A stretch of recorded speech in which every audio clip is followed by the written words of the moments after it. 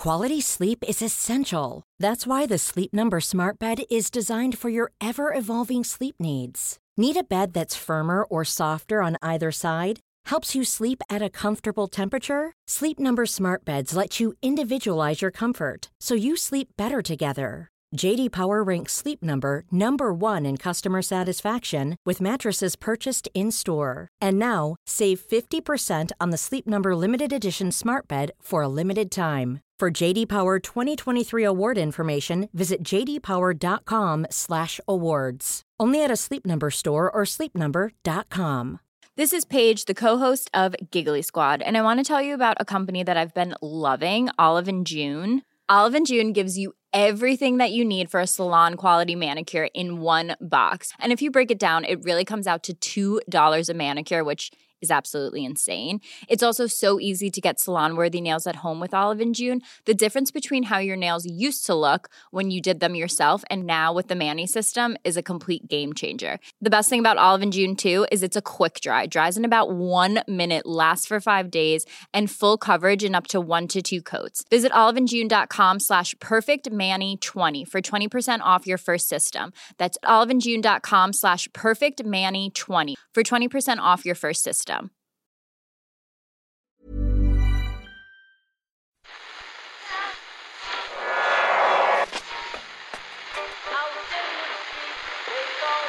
phone is that? That's the second time it's gone off. They never go home, those boys.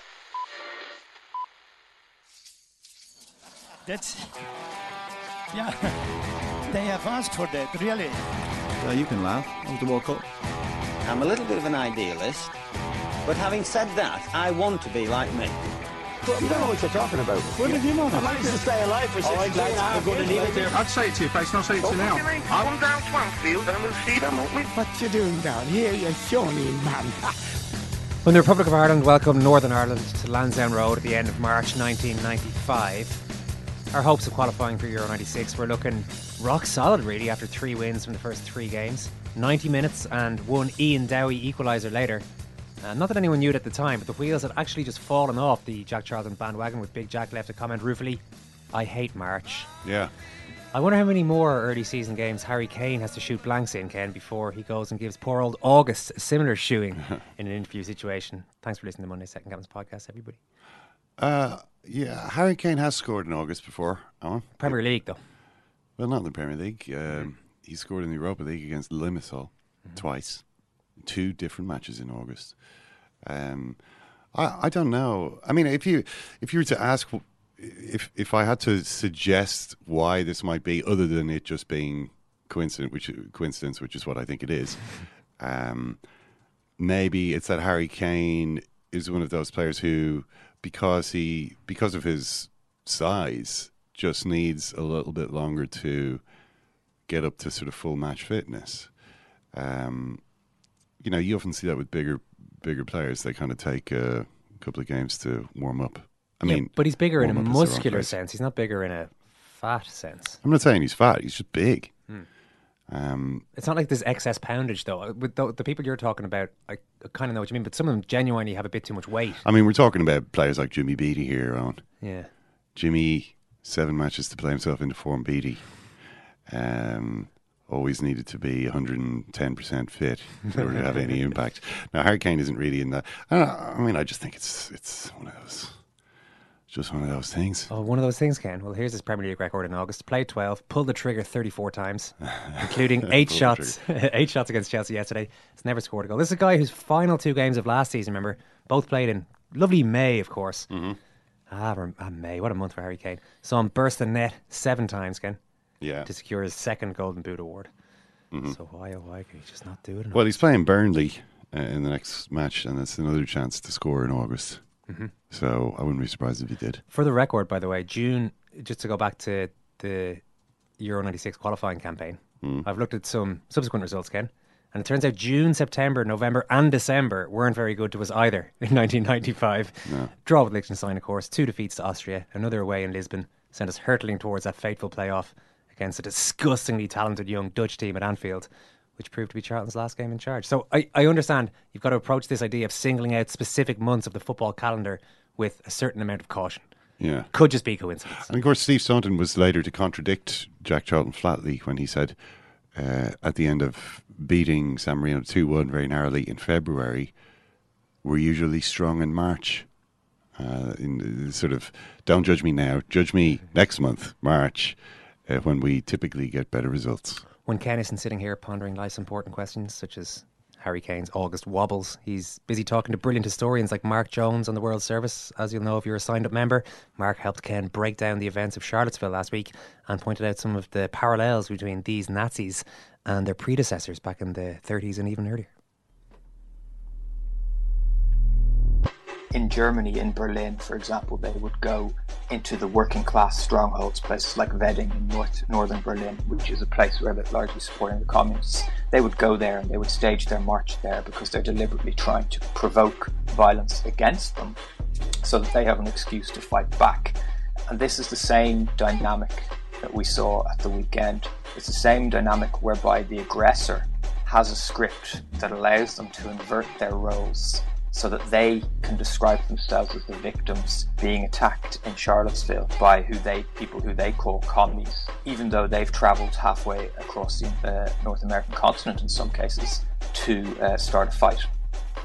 That was an absolutely cracking interview. For more of that chat and more football pods too, of course, and to hear how Ken gets on later this week when he arrives in Vegas, his favourite city in the world, for McGregor versus Mayweather, why not sign up for only €5 a month plus VAT? All the cool kids are doing it. Secondcaptains.com for details. Report on sport, Ken. Yeah, and can't wait to get over to sunny Las Vegas. I was looking at the weather forecast actually, and it went Wednesday 38 degrees, Thursday 39 degrees, Friday 40 degrees, Saturday 41 degrees. That's too warm. I thought, right, okay, that's quite warm. I suppose when you are there, you spend nearly all your time indoors in air-conditioned environments anyway, so it doesn't make that much difference. But yeah, that should be a nice second half to the week. Oh yeah. One of the previous times I was over there, I saw Neymar. He went to see the McGregor-Mendes fight, which was meant to be McGregor-Aldo. I guess he was probably there to see or to support Jose Aldo. I'm not sure. Got more bang for his considerable buck with the Mendes fight, though. That was one where did Mendes have him wrestle to the ground for a little while. Yeah, that one lasted nearly 2 rounds, whereas the other one was a bit shorter. But Neymar, I've been criticising him a lot over the last few weeks. I don't think he should have done what he did. But if you're going to do it, this is the way to do it, I think. You've been won over. No, not really won over. I just think that he's going about his business in the right way at Paris Saint-Germain, which is to say, if you are going to go to a league where you are like an adult playing against children, then you might as well put on a show. Neymar so far has turned the matches into a kind of anime epic fantasy with him as the hero, in which he is pulling out pretty much all the stops, and he's playing, like it's some kind of an exhibition game on the beach, and except this is in the European League. This is the kind of stuff he wasn't able to do at Barcelona. Not just because he couldn't do it, because he could have done it, but because the serious culture of the game in Spain, it would have been just a massive faux pas for him to carry on in this way. So what he's done is he's scored 3 goals. He's had 3 assists in 2 matches. You may have seen his goals and his particularly corner kick assist from the match against Toulouse, 6-2 to Paris. Yeah. Neymar's first goal was a ball into the box. Someone had a shot, which the goalkeeper spilled. And Neymar, who's the only man in the box who's been moving this whole time. There's loads of defenders, but they're all standing there. Neymar just makes a run after he passes the ball. And as the goalkeeper spills it, he's arriving onto the ball to knock it in. So that was quite an easy goal for him, really. Second goal is in injury time at the end of the second half, and it's one of the weirdest super individual goals I've ever seen.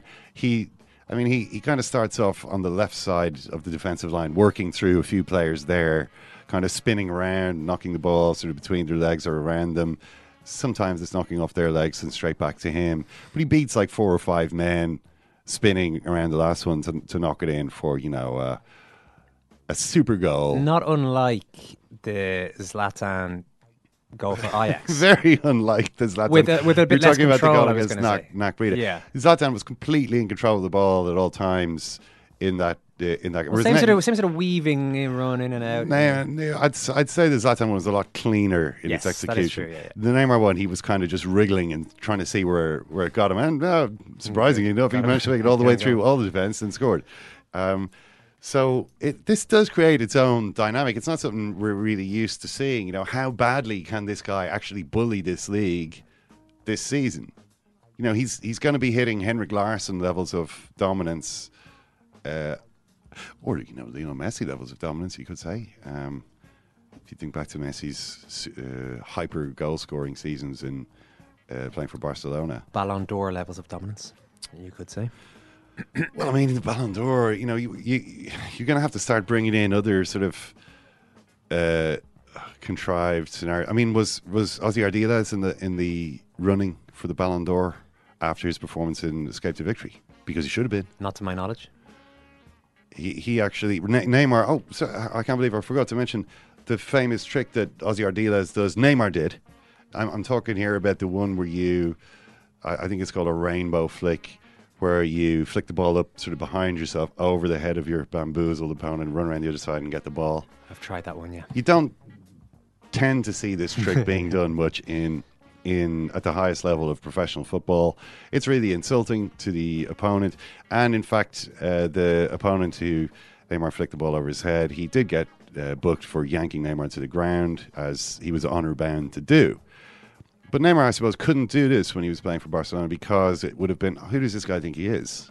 You know, this guy is like, even Messi doesn't take the piss like that. Messi doesn't. I mean, this is kind of the whole point about Messi, how everything about his game is sort of geared towards efficiency. You know, he doesn't do unnecessary things. He does what he thinks is the most effective thing at any point. And this is maybe one of the reasons why Messi does leave some people a little bit cold. You know, it's like, this guy is obviously brilliant. Nobody can argue with that. But sometimes you want a bit more showmanship from a hero player. Nonsensical. It's not really. I feel cold watching when Barcelona, when he's doing it against poor teams and they're 3-0 up. That leaves me cold. But when it's a tight game or it's some particularly outrageous piece of skill, I don't know. I don't really see how you're cold watching Leo Messi play. Well, it's. I mean, you're talking about thrilling moments. I mean, say one of the most famous moments is the one against Boateng, the one in the Champions League semi-final against Bayern. Where he ran in, Boateng went down, like he'd been chopped down like a tree, and Messi chipped it over the goalkeeper. It's amazing, but tell me a way he could have done it more quickly or taking fewer touches than what he actually did. It was minimalist. I mean, it was brilliant. Nobody else can do that kind of stuff. Or not very often, at least. But it wasn't like he put in a lot of extra sort of grace notes and flourishes. Like beat Boateng twice, like waited for him to get up and went past him again, sort of stuff. Well, he doesn't need it because the stuff that he does is so brilliant. Of course he doesn't need it, but even for entertainment value, I don't think he needs to throw in those extra shimmies. Because his basic stuff is so good. His finishing of one-on-ones is so effortless and graceful. I don't really see what the point of an extra step over would achieve for anybody. There would be no point, and it wouldn't achieve anything, and that's why he doesn't do it. But there are players who do, and Neymar is one of those. I mean, if you ever see Neymar take a penalty, like Neymar's penalty, his run-up to take a penalty is more elaborate than anything Messi has done in his career. Like, contains more extraneous ornamentation than literally anything I've ever seen Messi do. He just sort of goes straight for what he thinks he wants to do. I'm not saying it's obvious what he's going to do. It's clearly not, but he doesn't waste any time about getting to his destination. Now, so maybe this is, if we want to be more generous towards Neymar than I have been so far, as he kind of felt as though this side of him was being repressed. This sort of, the kind of, I mentioned this trick was used in Escape to Victory. I mean, literally the sort of football that American movie directors in the 1980s would have thought was good football. This is not what I think top professionals usually consider to be good football. But it is what, it's undoubtedly entertaining when you see somebody do that. I forgot. I think I cut across you as you were about to talk about the corner kick. This is part of your. Well, enjoying that cup of tea. Corner kick was just having a bit of a slurp there. Corner kick was incredible. I mean, he just drove in the corner kick, sort of at head height. All the way, kind of a rising corner, which was belted into the net with a bicycle kick by I think Kurzawa, which is like, all right. So everybody's kind of this is infectious. There's an epidemic of showmanship here in Paris Saint-Germain. Everybody has just been taken up onto Samba level here by Neymar, a guy who, finally feels like he can sort of it's a different thing. It's a different type of game from what Messi's been showing us the last few years, and you do have to. The fact that he's doing it against players who aren't remotely on his level, you do have to keep that in mind. However, stop qualifying it, Ken. You're falling for Neymar's PSG Neymar 2017. Meanwhile, at Barcelona. Yeah, well, I should say that maybe the rainbow flick, so-called rainbow flick. I've never really actually heard it called that. I had to look up what it was called. Is only the second most disrespectful thing this weekend after Harry Arter. Did you see what Harry Arter did to Bournemouth against Watford? And the ball coming in from the right-hand side. Watford have a break. There's like the first wave of them are kind of verging on the 6-yard line, but Chalobah is loitering back from the play, just kind of waiting to arrive late into the box, and the ball's cut back to the edge of the box towards him, and it's a simple chance. There's nobody near him. I mean, there are players in front of him between him and the goal, but it is a simple, unimpeded strike at goal from 14 yards. So why does he dummy it when there's nobody behind him except Harry Arter? Because Harry Arter has shouted out to him, "Leave it," which I didn't realise is supposed to be a yellow card. You're not allowed to do this. Oh no, yeah, you're not allowed. Yeah. That rule's been there for donkey's years. Isn't it? Yeah, I mean, I don't see why you're not allowed to do it, to be honest, but nobody does it. I think Del Piero scored a goal. Somebody scored in the Juventus glory days. Scored a goal where the cross was coming in and there were two defenders converging. I think he even might have said, maybe I'm attaching too much detail to this. It's not actually. He might have said whatever the two defenders' name, used one of their names and said X's ball, so the other guy leaves it and he nods it into the top corner. If I've made that up, I apologise. If anyone remembers what the hell I'm talking about, please email in editor@secondcaptains.com. It's disrespectful, but Harry Arter got away with it. Maybe he'll try it again. So you mentioned Barcelona, and they still haven't managed to sign anybody to replace Neymar apart from Paulinho. And they had issued a deadline of 7 p.m. yesterday for Liverpool to accept their Coutinho bid, but that wasn't accepted, and now apparently they're considering another bid. Dortmund have had more to say about it because they've also been trying to sign one of their players, Ousmane Dembele, who is still suspended because he didn't train.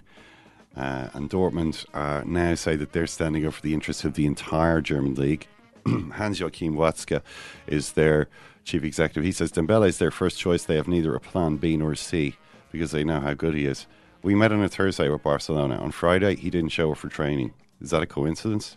2 weeks ago, I considered them to be a big and respectable club, but I'm not so sure anymore. We told him we'd allow him to leave, but not after only a year. We're not budging on what we've asked for, not a penny. We can't accept 30 million less than what we've asked for. Right now, I'd say he's got less than 50% chance of completing the transfer.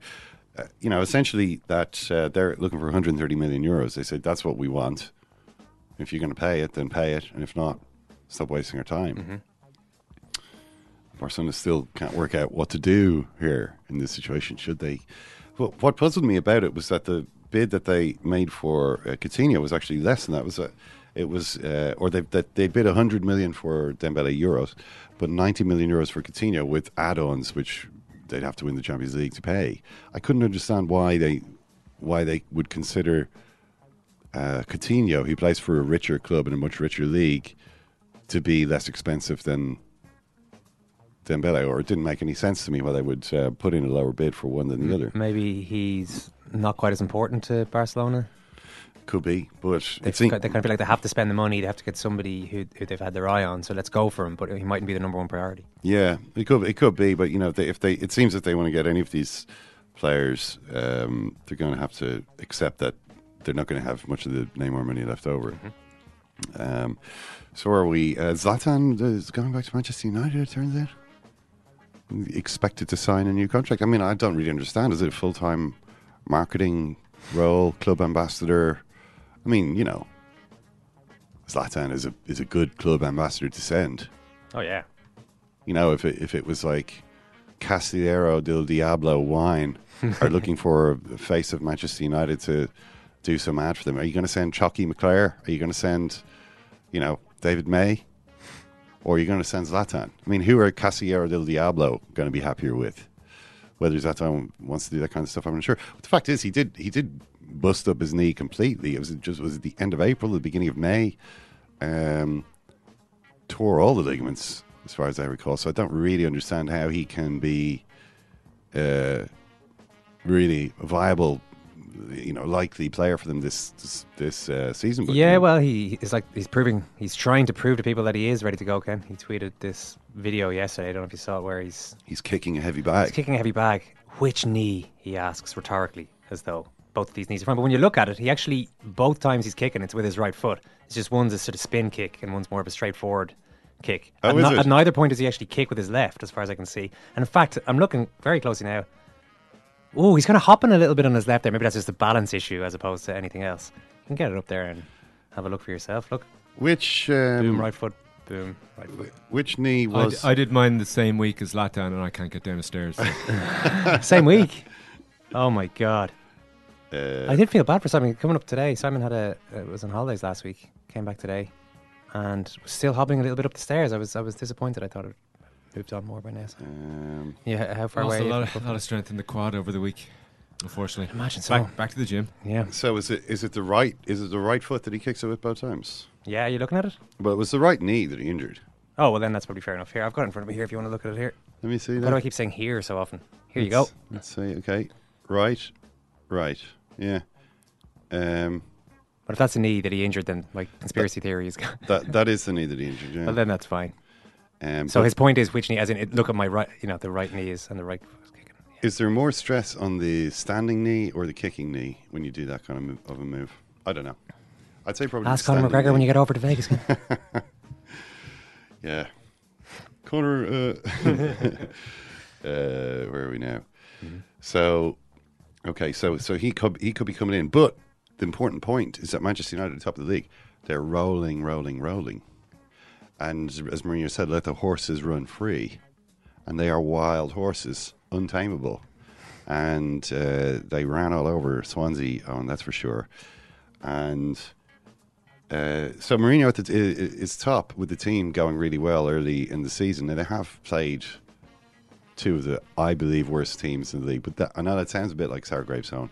I do think that these are two bad teams that they've played, but it's always good to, have some nice, easy opponents to get, to sort of start working. I'm enjoying this so much. You're such a Mourinho skeptic, and we're going to have a full season of you refusing to give credit to Manchester United until the point that they've won the league by 12 points. Well. I wouldn't necessarily agree with anything Ken Early says about football. What he said, Ken? Yeah, I think I do like Ken Early's work. He writes fluently and thinks cogently, but I think he's wrong. Mm-hmm. Well, two games in. Two games in, Manchester United have beaten a couple of diddy teams by big score lines. Hey. Cheap shot. This is cheap shot.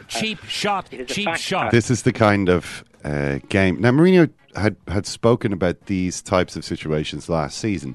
His complaint after a number of their disappointing, particularly home draws, was we never scored the second goal. Or we score the first goal and then we can't. You think the game is going to unlock from there, and you can run in a bunch of goals, but that's not happening. This was annoying him, and that is happening now. They scored. They've finished off the game strongly, scoring a bunch of goals. And Anthony Martial has scored in both of those games as a substitute. And Mourinho making some conciliatory noises about Martial after the game. I know the players are much better now, so the players should know me much better. Do I think he's a player with great potential? Yes, I think. Do I think he can play successfully for me? Yes, I think. But he needs to give me things that I like. Things that he like, I assume, would include these nice counter-attacking goals that he's been scoring. But he says he's coming with the right attitude. We had a conversation about the future he has here. Of course he wants to play. Of course he wants to start. Of course he wants to be selected. Of course he wants to go to the World Cup. So that's good. For me, it's simple. I can't play Premier League, Champions League, FA Cup and EFL Cup with 11 players. I need a squad. I think he has a good connection on the pitch with Paul, with Romelu. I think he's growing in confidence. He says maybe that French language little group we have, Fellaini, Paul and Lukaku, is a group where he's very well integrated now and they bring him up. Maybe it is. Mourinho putting together a team. I mean, he is somebody who looked disconnected from what was happening. You know, he had been left out or challenged publicly by Mourinho a couple of times. You know, this isn't good enough, or given a game and then dropped pointedly for the next 2 games. That sort of thing was happening. And Tottenham were trying to sign him. But maybe Manchester United would be too clever to sell Anthony Martial to Tottenham at this point. Because the one thing I think that's never been in doubt with him is just how good a player he is. You know, technically, physically, you can say you could debate whether he's got the right attitude. Certainly, Mourinho's questioned it before. You can question tactically, you know, whether he works the way that Mourinho likes a wide attacking player of his to work in defence. You know, probably not. But you know, in terms of his speed, his kind of agility, his goal scoring, his finishing is brilliant, and always has been since the first day he's arrived there. So if Mourinho, well, I think it's a good sign essentially for Manchester United that he seems to be in good form. Yeah, absolutely. Mourinho, when he does that, when he challenges players publicly, he's looking either to do one of two things. He's either trying to give them a bit of the stick and try to motivate them that way because he sees some potential in them, or he's not actually challenging them. He's just bad-mouthing them to make it clear that he is eventually going to drum them out of the club. And it can be hard to judge sometimes with Mourinho which one that is. So at the moment, it certainly seems to have been the former. He obviously fancies him and maybe feels that he just needs a bit of a rocket again from time to time. Yeah. So that's all going well. Now, where are we? Just should mention, speaking of rocket zone, a couple of rockets in the Championship table, piloted by dinosaurs. Very strange, isn't it? Rockets perhaps carrying Cardiff City and Ipswich Town to the Premier League. Ipswich Town, of course, managed by multiple players' chair interviewee Mick McCarthy. 3 times he's been interviewed in only the first few months of the players' chair. Has now won. In case you missed it, Richie tried to interview him a couple of times. Didn't quite work out. Well, it worked out in terms of Mick agreeing and fulfilling his agreement to do the interviews. It just wasn't quite recorded successfully. But listen, that's all water on the bridge. Ken, please continue. As Richard Keys points out on his Deathless blog, have you looked at the top of the Championship? If not, please do. If you look at the top of the Championship, you'll see Cardiff City and Ipswich Town, managed by Neil Warnock and Mick McCarthy, are joint top. The only teams have won 100% of their 4 matches so far. I loved this quote from the Ipswich Town boss this weekend. That's Mick McCarthy, referring to himself and Neil Warnock. 2 old farts that know fuck all about the game, eh? I'll have to get my iPad out now. Brilliant, Mick. And remember, adds Keesey, next time someone calls you a dinosaur, those creatures ruled the planet for 300 million years. They were resourceful, the old dinosaurs. How many times has that quote been pulled out around the pool in Doha? I'd say that quote gets a daily airing. But 300 million years of dinosaur rule. Human beings, a tiny fraction of that time, you know. So, anyway, so where are we on? We should talk about Chelsea. Antonio Conte, very proud, very pleased of their victory against Tottenham. Tottenham's first home defeat since, I guess, the season before last. Although it wasn't really a home defeat because they weren't playing at home. Although it's going to be where they're playing this season. Conte says, we only have to think on the pitch, not to give answers to people. You know, because, you've answered your critics. He says, this moment isn't easy for us. We're very happy to have this group of players. They show me great commitment, desire and will to improve. I want to thank my players, everyone. I saw today the fighters. I'm very happy when I see this type of game. I'm not speaking about football. I'm speaking about this spirit, this heart, this desire. I saw fighters today. Fighters including David Luiz, Owen. Magnificent in a central midfield role. That's quite good, yeah. Breaking up play, passing, attacking, being on the end of several nasty challenges. I don't know what it is about David Luiz. There's something about him that his opponents don't seem to like, judging by the number of brutal fouls that are put in on him. But he won the game for them, essentially. Dispossessing, I can't remember which Tottenham player it was. Was it Wanyama? After Lloris had thrown it out and ultimately setting Alonso away. Yeah, Tottenham were a bit. They didn't look too good. That seems a harsh thing to say because they were probably the better team in the game. I mean, they dominated the match. You know, they had most of the ball. They were trying to make the game happen for most of the game. It just didn't happen. They got sucker punched by a free kick and then a bad goal for Lloris, particularly to let in. I think it's not the greatest moment of his career.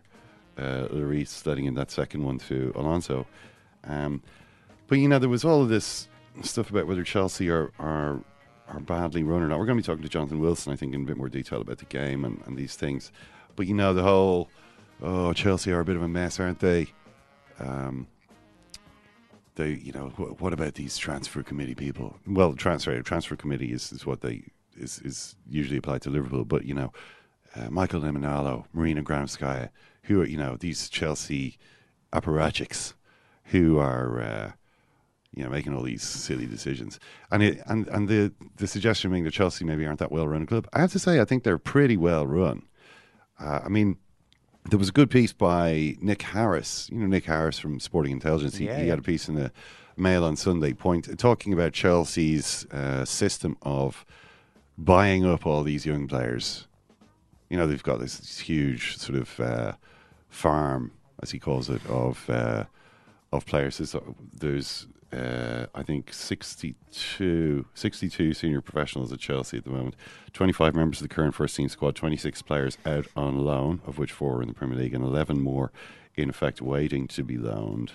On top of the 62, there is a development squad of 25 plus dozens more youngsters in younger pre-professional age groups. You can say that it's unfortunate that Chelsea are able to do this. But given that they are able to do it, I think it's something that they do very well, and to great effect, as Nick Harris points out, in the financial sense, because they make an absolute fortune out of this.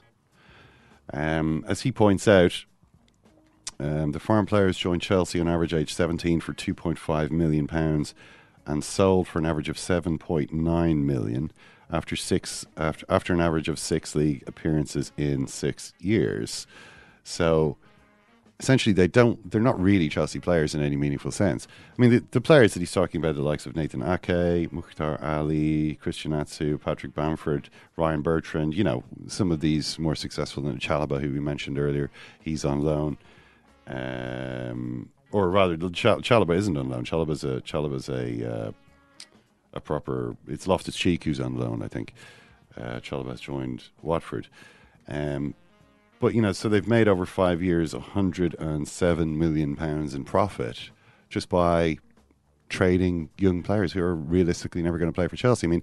They could theoretically, they could play for Chelsea if they turned out to be really good and there was a Chelsea manager, there happened to be a Chelsea manager who had an injury crisis and whose senior internationals were unavailable and was forced to play a youth player who ended up, Rashford style, banging in a few or playing really well, and maybe then miraculously he would end up being an actual first team player. But really, this is just about making money. And it is an interesting application of the idea, the Matthew principle. The Matthew principle being, and if I can quote the King James Bible. You may. For unto everyone that hath shall be given, and he shall have abundance. But from him that hath not shall be taken even that which he hath.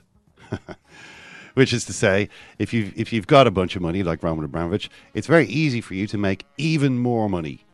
However, if you don't, then prepare to lose what little you have, because that is simply the way it works these days. Great outlook. Yeah, it's taken from the parable of the talents, which is one of the weirdest one of the weirdest stories in the Bible. Do you know the one? It's famous. I mean, you probably would remember it from all the times you were forced to go to mass back in the day. Go on. It's the one where you've got some rich guy. Let's call him Roman Abramovich, and he goes away, leaving his 3 servants, entrusting them with talents, which is like a bunch of money. And unto the first servant he giveth 5 talents. Unto the second he giveth 2, and verily unto the third he giveth the one remaining 1. Like a talent is a fair chunk of cash, like, you know. And then he goes away, goes to his yacht, sponsors some art show in, you know, New York or whatever. And after a while he returns and he says, "So, how are my talents doing?" And the first servant saith, "Master, I now have 10 talents. I took the 5 talents you gave me, invested it wisely. Here are my returns." And he said, "Oh, good and faithful servant, you know, you've done well. Your reward will be great." And then to the second servant, "Well, so how did you do?" And he said, "Well, I took my 2 talents and I invested in the market. I bought, you know, Nathan Ake, Josh McEachran, and Marco Marine, sold them for a combined 2 talents profit. So I've also doubled my money." And he said, "Oh, very well done," and pats him in the head as well. Then he turns to the third servant and he says, "So, how did you get on with that 1 talent?" Well, we already know this, you see, because we already heard from the narrator.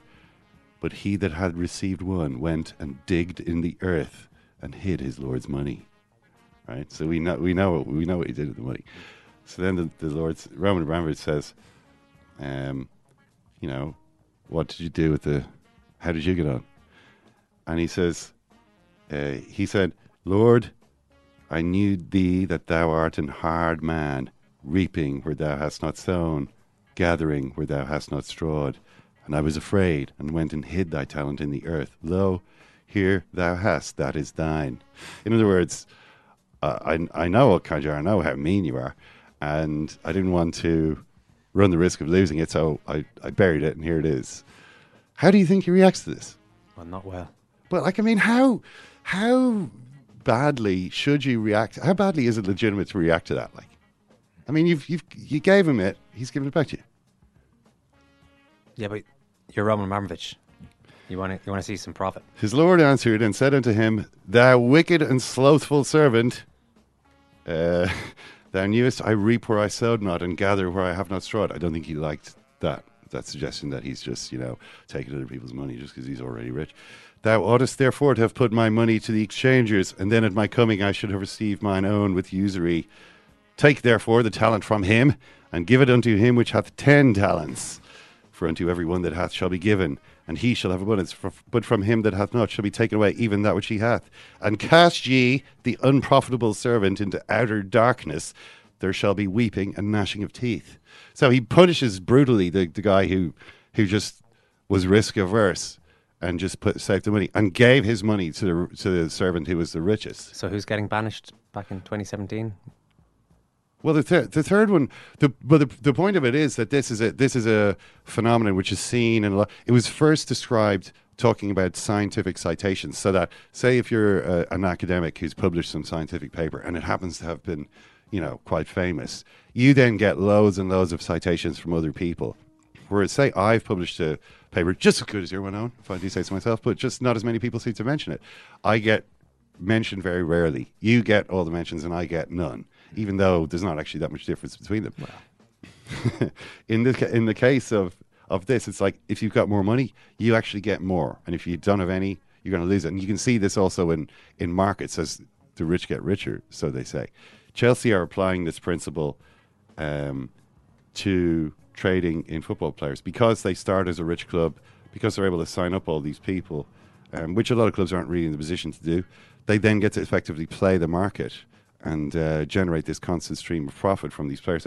I think, to be honest, that might not be a sign of a club which is being run according to the best interests of the football playing community, but it is a well-run club from the point of view of Chelsea. You know, they're making money. I will say one other thing about that bizarre story. It seems as though it could all have been based on a misunderstanding, or a kind of a Chinese whispers type thing where they got it all lost along the way. How so? Because there's another version of it which turned up in some scroll in which again, it's the same setup. He gives the three different, 5, 2, and 1. But the one he gives 5 goes away and like spends it on strippers. And the one who he's got 2 invests wisely in the stock market, and then the one who's got 1 buries it. And his reaction then is to, obviously, he's pleased with the one who has 2, who's gone and made his money.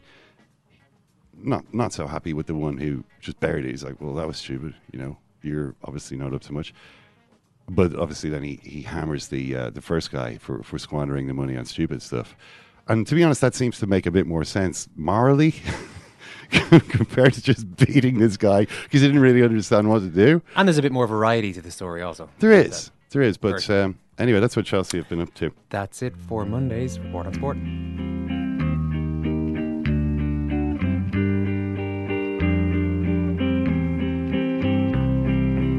He agrees with plenty. It's always who's saying it. It's never what's actually said. 90% of anything is who's saying this, and 10% is what are they actually saying. So the 90% in Giles' case is, it's that twat.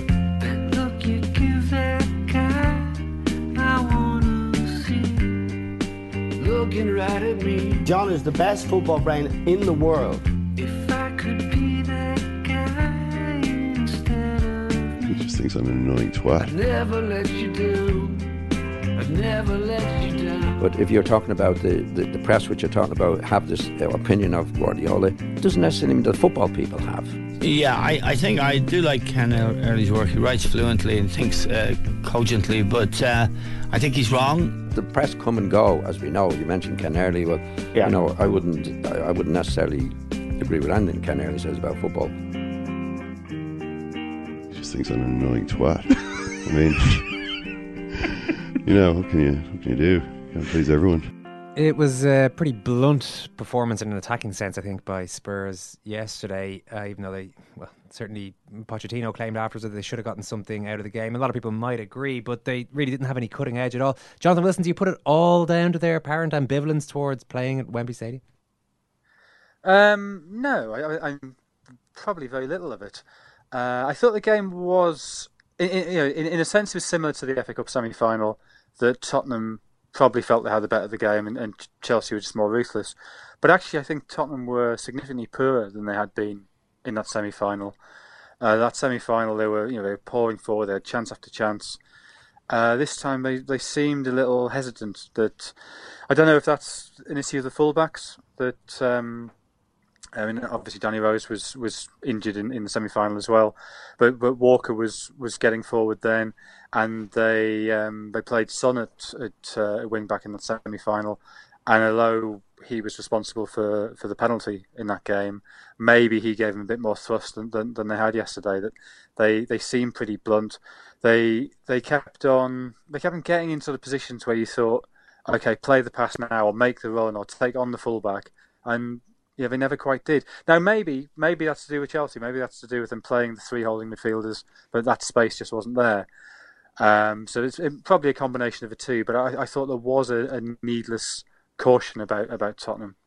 Well, do you then blame Mauricio Pochettino to some extent for picking the wrong team? I mean, when they played Chelsea the previous time, the cup semi-final you talked about, Walker only came on as a substitute that day. It was sort of 3 at the back system, and it seemed to work. Well, okay, the result was the same, but the performance was much better.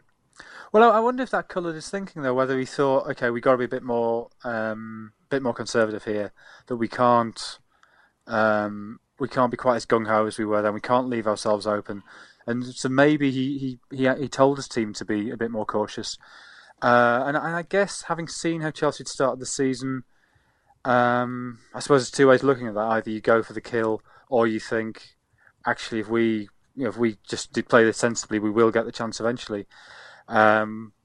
Which, I mean, when they got the goal, it was from a set play and ended up being an own goal.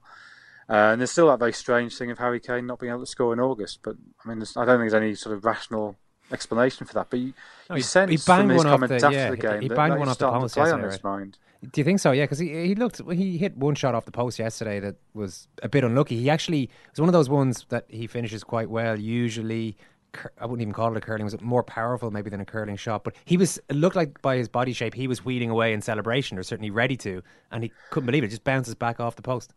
Yeah, I mean that was half an inch from being a brilliant finish. The way he sort of cut inside and created the angle for that shot. I don't think he's playing badly at the minute. I don't think he's played badly in previous Augusts. I think it's just a statistical freak.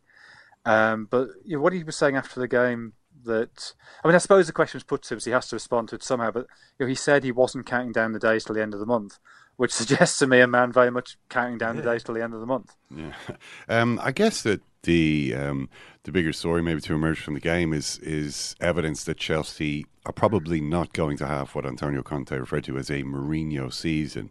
This was, they looked as though, despite missing important players all over the field and having to rejig their formation and play players in different positions and so on, they really went about the task with the right sort of attitude. I mean, Conte was talking about the attitude as the thing that pleased him most, but it looked as though this isn't a team that's kind of lost its cohesion. Everyone's looking around looking for someone to blame. Chelsea were really on it. Yeah, and I think there's a sense of that towards the end of last week. I thought his press conference on Friday, he seemed much more upbeat. He seemed much happier. So I suspect he'd seen something during the week that sort of persuaded him that some of the problems had gone. I think the fact he's back in a suit was significant. I mean, you were saying this before. Well, why? I mean, I don't see why. Well, okay, I asked the question the other way around. Why would a man who habitually wears a suit turn up to 2 games wearing a tracksuit? He's making some kind of point. It's a new tracksuit. He liked the new tracksuit. The weather was hot. The suit is itchy. I mean, he's an Italian man with fine tailoring. I don't think he has itchy suits. There's loads of Italians love tracksuits, Jonathan. Giovanni Trapattoni was what used to wear a tracksuit all the time. Not at matches, admittedly, but no sharp suit at matches. Loved a tracksuit. No, I think. I suppose I should look at what he used to wear when he was Italy manager at previous clubs. But last season he was always in that suit, and that was part of his image. He took it very, very. Yeah, he was something. He took this very seriously. He was very much in a managerial role. I don't not that we want to be too pedantic about it, but I do remember him certainly at Anfield wearing a puffer jacket and baseball cap. He looked like the kind of guy, if you came out of Termini Station, you'd be sort of crossing the road to avoid. So it's not as though he's always gone for this sort of sharp-suited boardroom image. That puffer jacket he was wearing suit trousers and that was because it was cold, right? I mean, I don't mind a man. Not everybody has to be Leonid Slutsky sitting there freezing to wear a suit. I don't mind you putting a coat over the top. I don't mind people wearing a tracksuit. It doesn't bother me what they wear, unless it's a significant change to what they'd previously worn. And when he came out for Community Shield wearing the tracksuit, admittedly a smarter tracksuit than Mourinho had worn in the similar circumstances 2 years earlier, that to me was an alarm bell. That kind of, this is a man who's sort of saying, I'm not entirely taking this seriously. Look, this is dressed down, Antonio. And then when he continues to do that the first day of the season, you sort of think, well, what is going on here? So, I don't know. Maybe his suit was at the dry cleaners or something. Maybe I'm reading too much into it. But the fact he was back in the suit and the fact that coincided with a much sharper, more disciplined performance, I would suggest those two things are not entirely coincidental. I think he probably just thought that tracksuit was unlucky now. We've lost twice in a row. I can't. I've got to change something. But you mentioned Jose Mourinho there. I'm glad for that, so that I didn't have to be the one to bring him up. But it's a great pleasure. He is kind of he's had something to do with this. I mean, the tricky start that Chelsea have been having. I mean, he's done a couple of things. First of all, we know that Conte said that, we don't have a Mourinho season. You can imagine how that will have gone down. Then Diego Costa reveals that Mourinho's been on the phone to him, sort of giving him a shoulder to cry on, while he's been in Brazil in this contract standoff with Chelsea. And maybe the major problem that Chelsea have had this season has been the fact that Nemanja Matic went to join Manchester United. People were unsure whether Conte was altogether happy with this, and Matic has kind of slotted in very well in the first couple of games, and United are playing really well. So this obviously doesn't look so good for Chelsea. I mean, how big a loss do you think he actually is? Because I was thinking about it, and Conte had come out with some. Conte was saying, yes, of course, Nemanja, very important player, top player, huge loss. And I thought, does he really think Nemanja Matic is a top player? I mean, if you look back at the players that he's worked with, Nemanja Matic isn't a top player when you compare him to, Nemanja Matic would not have got into the Juventus team that Conte had ahead of Pirlo, Vidal, Marchisio, these types of players. He couldn't really think he was that great. He could do a holding role in there. No, because the player doing the holding role was Pirlo. I mean, a guy who can set players free all over the park. I think Matic Conte looked at Matic and thought, yeah, this guy's all right, but we can do better. Yeah, but I mean, I don't think the Matic would have been a first choice. Given the rest of the squad Chelsea have, I think he would have been the backup for Kante or Bakayoko, and Bakayoko I think is probably an upgrade. But the issue with Chelsea, it's not just the quality of play. It's not really the quality of play. It's the quantity, and they're going to really struggle. I think I think they were lucky last season. That squad. There were huge. I mean, I think 11 players played 29 or more games last season. I think that's right. It might be 28 or more. They had incredible consistency in selection, and you can't expect that to happen every season. And that's without the Champions League. So I think they needed 3 or 4 players to make the squad big enough to cope with the two competitions. Matic was seemingly happy there. They knew exactly what he could do. I think he's a better player than people give him credit for. He's not just a holder. He also had 7 assists last season. I think he's quite a good passer of the ball. So maybe what if Bakayoko doesn't settle? Bakayoko's still young. He never played in the Premier League before. If there's a chance it takes him 3 or 4 months to settle, having Matic there as a backup, I can see why you would think, okay, maybe this guy's only a 7 out of 10 player, and I want people who are 7.5 or 8 out of 10 players. But we know what he is, and that's quite useful to have. Just in case things go wrong. And then the point of giving him to United, when United clearly needed that type of player, and so you've strengthened the rival. And then there's all this weird thing going on. I mean, did Conte okay him leaving? I mean, all the briefing that people seem to be getting is that the Conte okayed that. I mean, certainly the Telegraph have been pushing that quite hard, that this was Conte's decision, everything else is sort of smoke and mirrors. And it actually suits both Conte and Mourinho to say, Chelsea's transfer committee, you have this three director committee with Michael Emenalo, with Marina Granovskaya and Eugene Tenenbaum, that how can a manager possibly work with them? They're a law unto themselves. They do their own thing and they don't consult the manager. That's sort of suited Conte and Mourinho to push that line, and it's Mourinho's way of explaining away his Mourinho season, and it sort of allowed Conte to deflect from 2 pretty poor performances in the Community Shield and against Burnley. It's a dangerous political game to play, though, isn't it, within the club? I think it's very dangerous, but then on the other hand, I'm not sure how much Conte cares. He didn't extend his contract. His contract expires in 2019. Well, you saw him at the end of the game yesterday. He went absolutely berserk. I'm sure he likes winning, but I don't think he'd be devastated if he lost the Chelsea job. Nobody ever is. There. He's won the league outside of Italy. He's proved himself in that regard.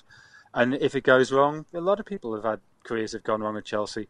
So if he felt he was being undermined from within, if he felt the job was being made, that he was being hampered by the decisions of that transfer committee, if he decided, if it goes wrong, I don't mind, I'll just go back to Italy, that wouldn't surprise me. And I can understand why he'd be preparing the ground and preparing his excuses for that. I just want to get your thoughts quickly on Manchester United, who've started this season in record-breaking form. This is the first time they've ever scored 4 goals, as many as 4 goals, I think, in their first 2 matches of a league season. How much do you think does it have to do with Matic? Matic, the verb that's always used in the same sentence as him now is liberated. Matic is like Simon Bolivar for all of the other Manchester United midfielders. They've been unlocked. Pogba has hit a higher level. Everybody's playing much better. Ander Herrera delighted, of course, because he's a team man, even though he's on the bench. But do you think that Matic has had that much of an impact? I mean, we'll find out when they play a proper side rather than Swansea or West Ham.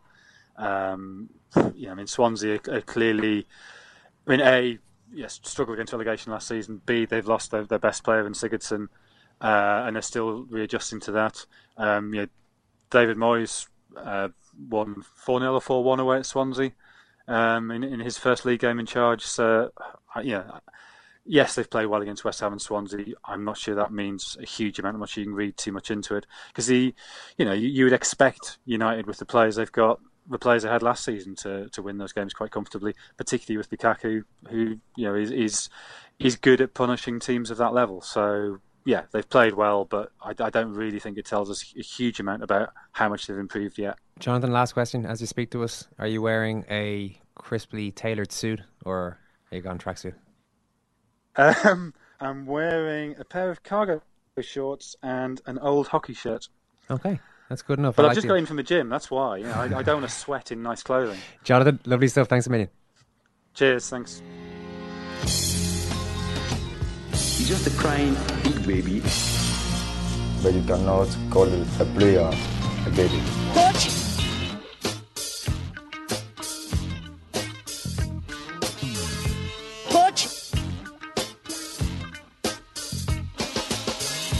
Which is the game you wanted a victory, but it didn't happen. What happened? I want victory for every game. Where do you think you got it all wrong today? Which is the game you wanted a victory, but it didn't happen. What happened? Well, it's just the nervousness. You look frustrated on the pitch. Which is the game you wanted a victory, but it didn't happen. What happened? You wanted victory. Well, I wanted victory. Which is the game you wanted a victory, but it didn't happen. What happened? Where do you think you got it all wrong today?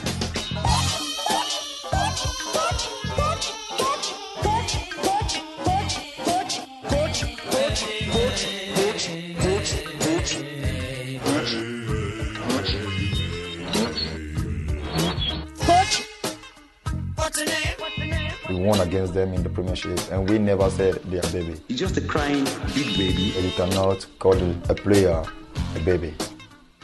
There's a lot more tracksuit talk there than I had imagined there's going to be. If it's a cold day, there are other options available to a person besides sticking a puffer jacket over your suit and putting a baseball cap over your head. Yeah.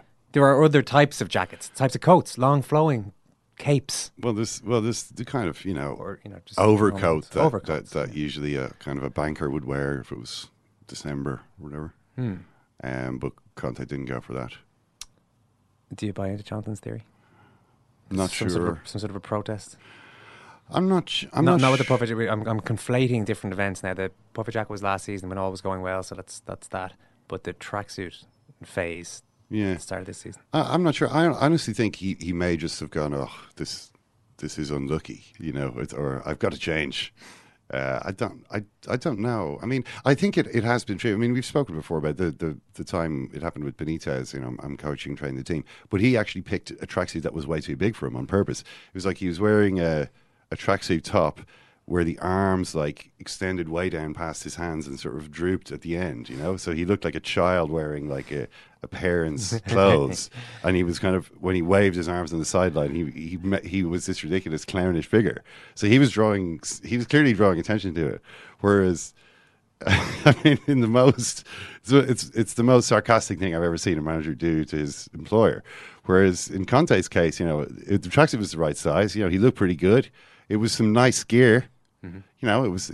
I'm not too keen on the Chelsea kit. It looks like it's a blue T-shirt. They're just wearing a blue T-shirt this year. They haven't really tried to incorporate many striking design elements, but their tracksuit stuff I would have thought was pretty nice. It's been a shaky start to the season for Arsenal. They survived a 7-goal shootout against Leicester on the opening day, but they were nudged over by Stoke City on Saturday. Paul Doyle was there for The Guardian. Paul, it seems like fans at home games for Arsenal are always ready to explode on the point of mutiny.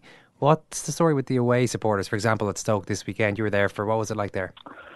I didn't, not this time. No, it has been in the past. I remember, for example, West Brom last season was absolutely poisonous from the away end. But no, because Arsenal were pushing for an equaliser until the very end, they were kind of willing their team on, and I didn't notice a massive outpouring of discontent. But maybe there wasn't. I didn't notice it. But no, it wasn't too over the top in any case.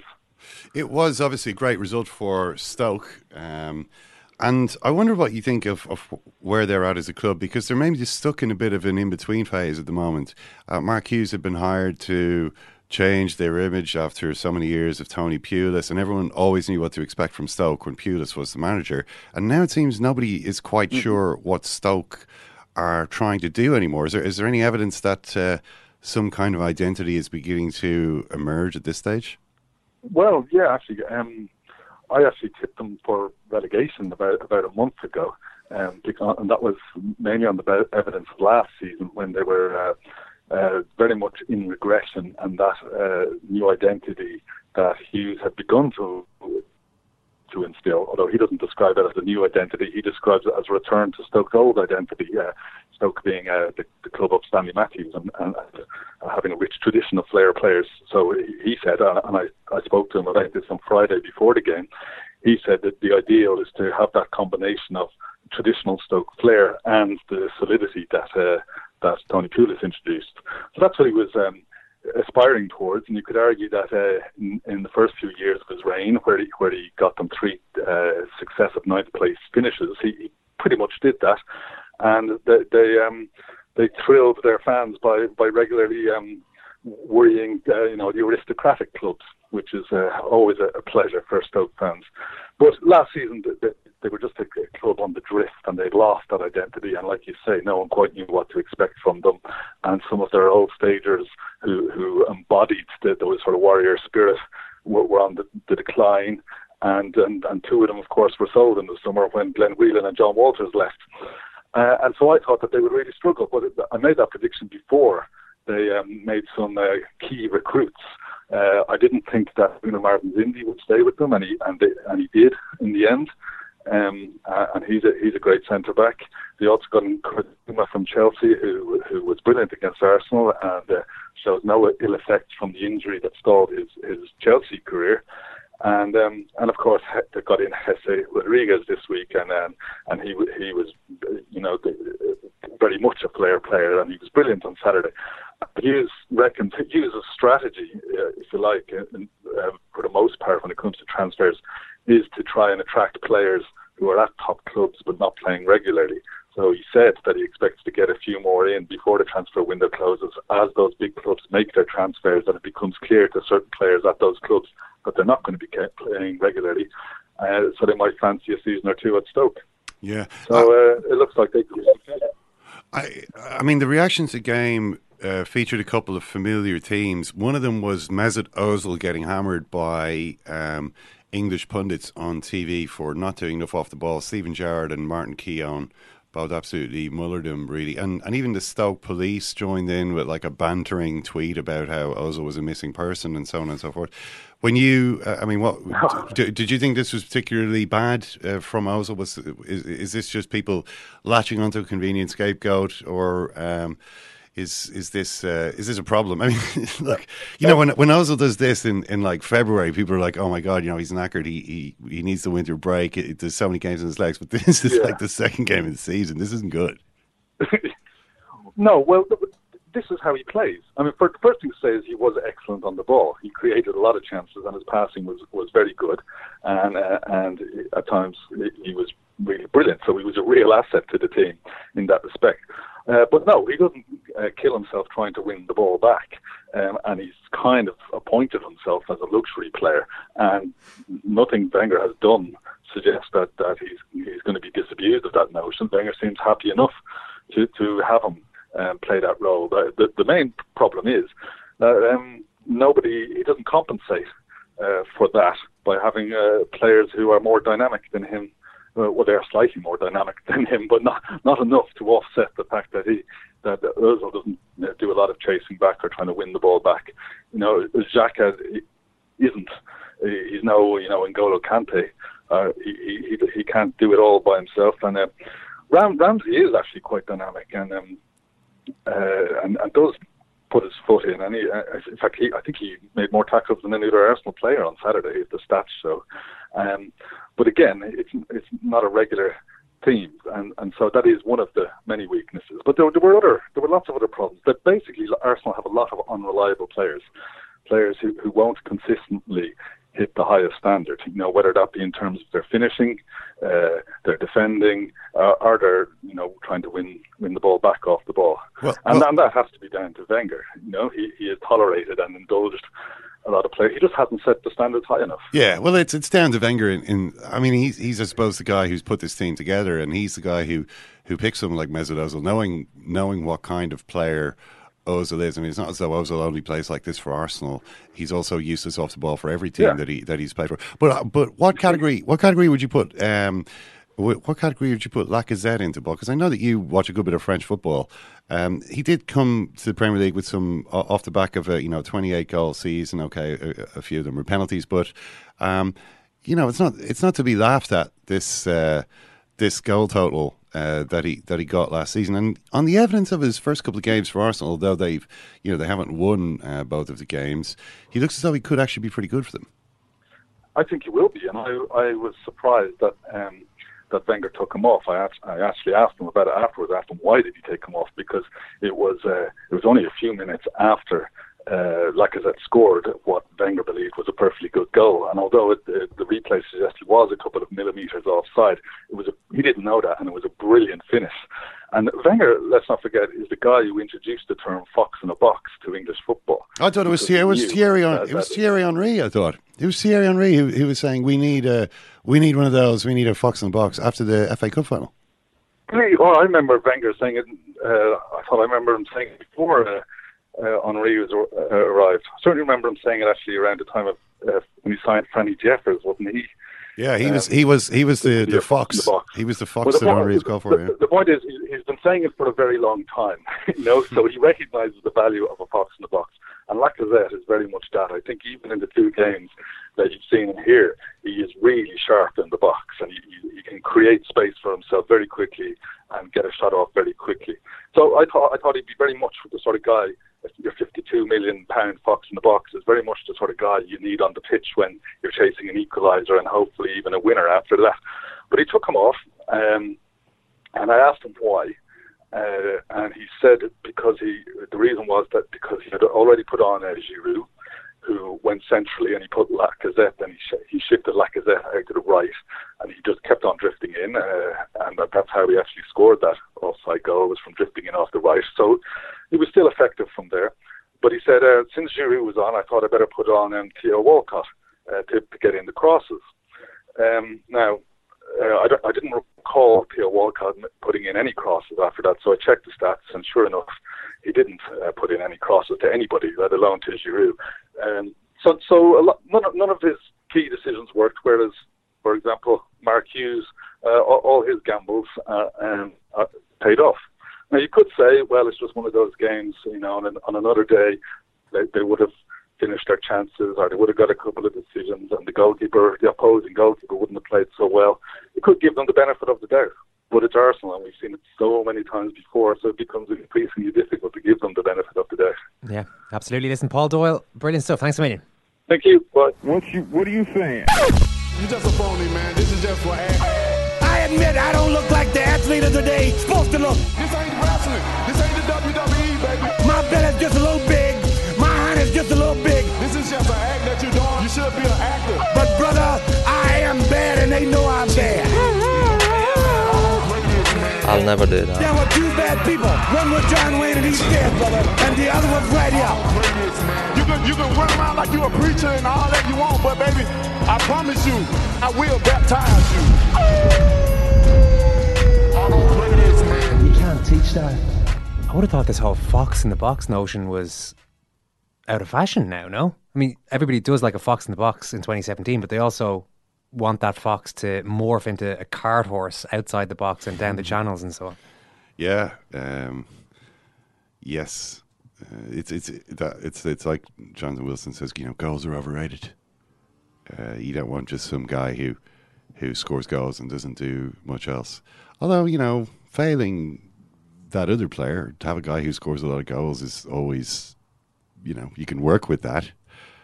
I'm not really sure. I was a bit dubious about whether Lacazette has the ability to transform Arsenal, but he has been good. What I've seen of him in the first two games, he's looking pretty sharp. Do you want players who are born offside, Ken, like Pippo Inzaghi? He'd be a fox in the box now.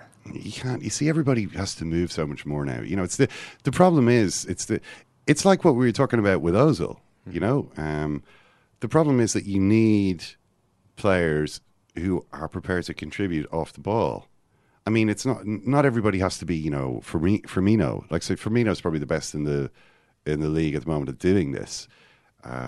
in terms of the amount of running and defensive work that he does from a withdrawn centre forward position is insane.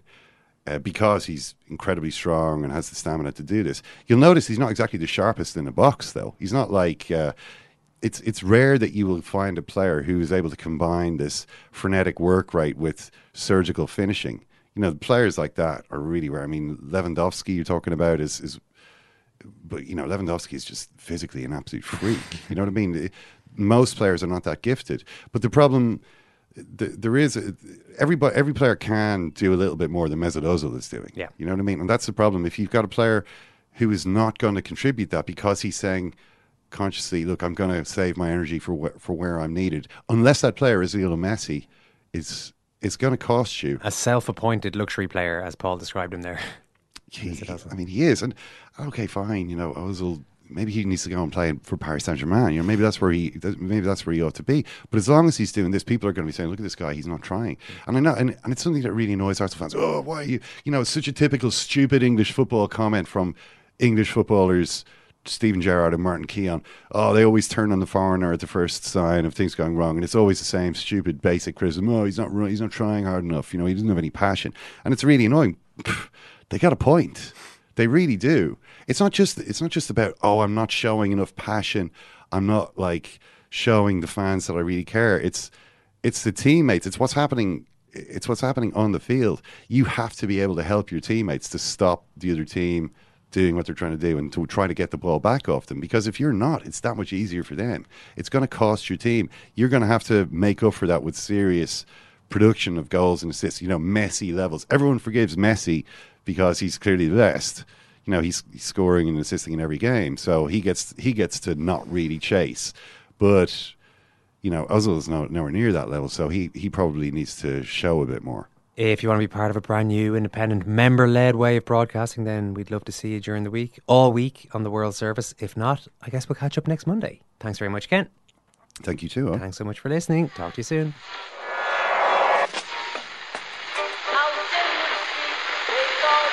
What is that? That's the second time it's gone off. They never go home.